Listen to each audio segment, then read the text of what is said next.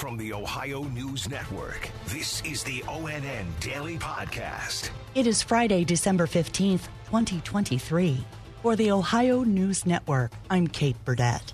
An investigation is underway after a plane flying out of Columbus went down about 20 miles east of Dayton yesterday. ONN's Clay Gordon in Columbus reports. Ohio State Highway Patrol out of Xenia says a single-engine airplane made an emergency landing in a field near the intersection of Old U.S. Route 35 and Straley Road in Xenia Township. The Cessna 172N was flying from Columbus to Cincinnati when that engine failed.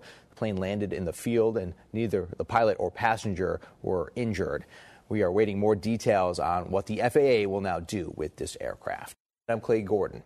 Farmers in Hardin County are dealing with an outbreak of the avian flu. ONN's Andrew Kinsey says there are 2.6 million cases of the illness. If it's suspected that there's an outbreak on the farm, the Ohio Agriculture Protocol requires for chickens to be killed out of precaution. Again, we received several reports from farms in the area transporting chickens off the property with semi-trucks. If you have backyard chickens in the area, monitor them for symptoms. On top of that, the Ohio Poultry Association is urging all poultry owners to remain in heightened state of disease prevention practices, including limiting on-farm visitors and even vehicles. I'm Andrew Kinsey.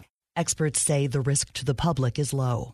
The family of a 13-year-old Canton boy who is facing charges related to his alleged plot to shoot up and burn down a synagogue say the boy was influenced by social media. ONN's Carmen Blackwell in Cleveland has details. Law enforcement says they learned of the teen's plans months ago on September 7th. A spokesperson from the Anti-Defamation League says social media is partly to blame here, and parents and schools should be aware of what kids are seeing on social media platforms. The boy's family told 3 News that he was a good, smart kid and most definitely influenced by older men on Discord. The teen will appear in court later this month to face misdemeanor charges of inducing panic and disorderly conduct.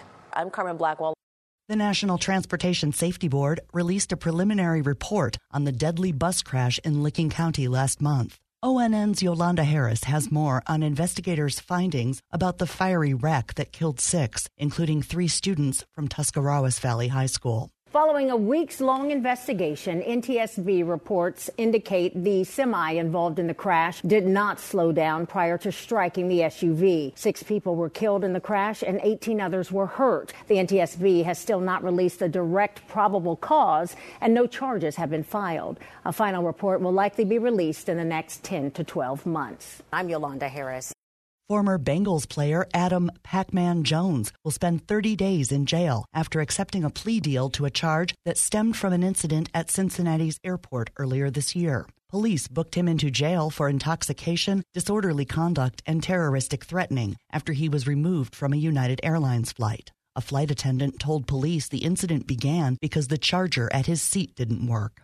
In a case that has drawn national attention, a drawn-out fight near Cleveland over whether an officer can keep his police dog partner as a pet after leaving the job may be resolved soon. Here's ONN's Austin Love. 2 weeks ago, former Shaker Heights officer Chad Hagen surrendered the 6.5-year-old German Shepherd Igor after he informed the city he would now be working with the Berea Police Department under Shaker's ordinance. The dog, if deemed fit for service, must remain with the city. Now there is a meeting to overturn that amendment. Officer Hagen is getting support from both the police chief and the Shaker Heights mayor. The mayor has submitted a request the officer would be able to keep the dog as long as he agrees to fund another dog for the department, which Officer Hagen already has. I am Austin Love.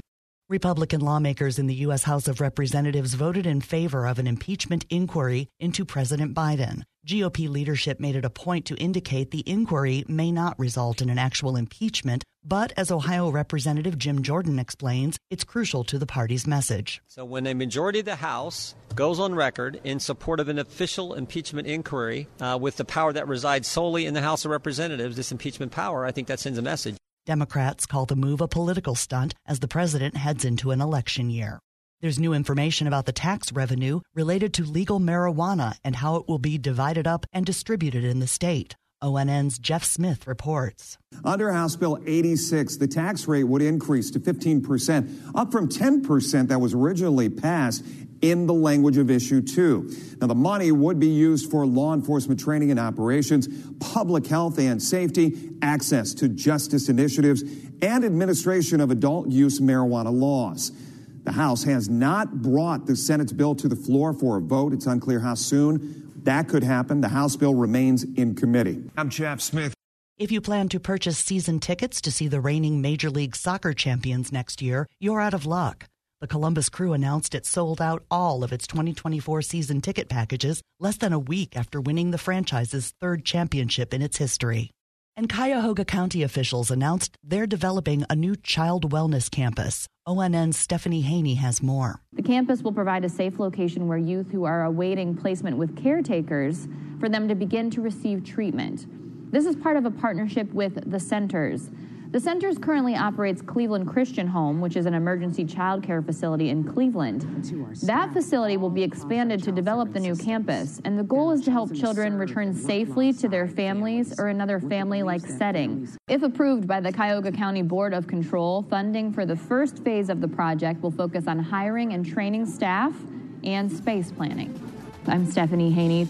Special thanks to our television affiliates, WKYC in Cleveland, WTOL in Toledo, and WBNS in Columbus for their contributions to today's podcast. I'm Kate Burdett on the Ohio News Network. This has been the ONN Daily Podcast, a production of Radio Ohio Incorporated on the Ohio News Network.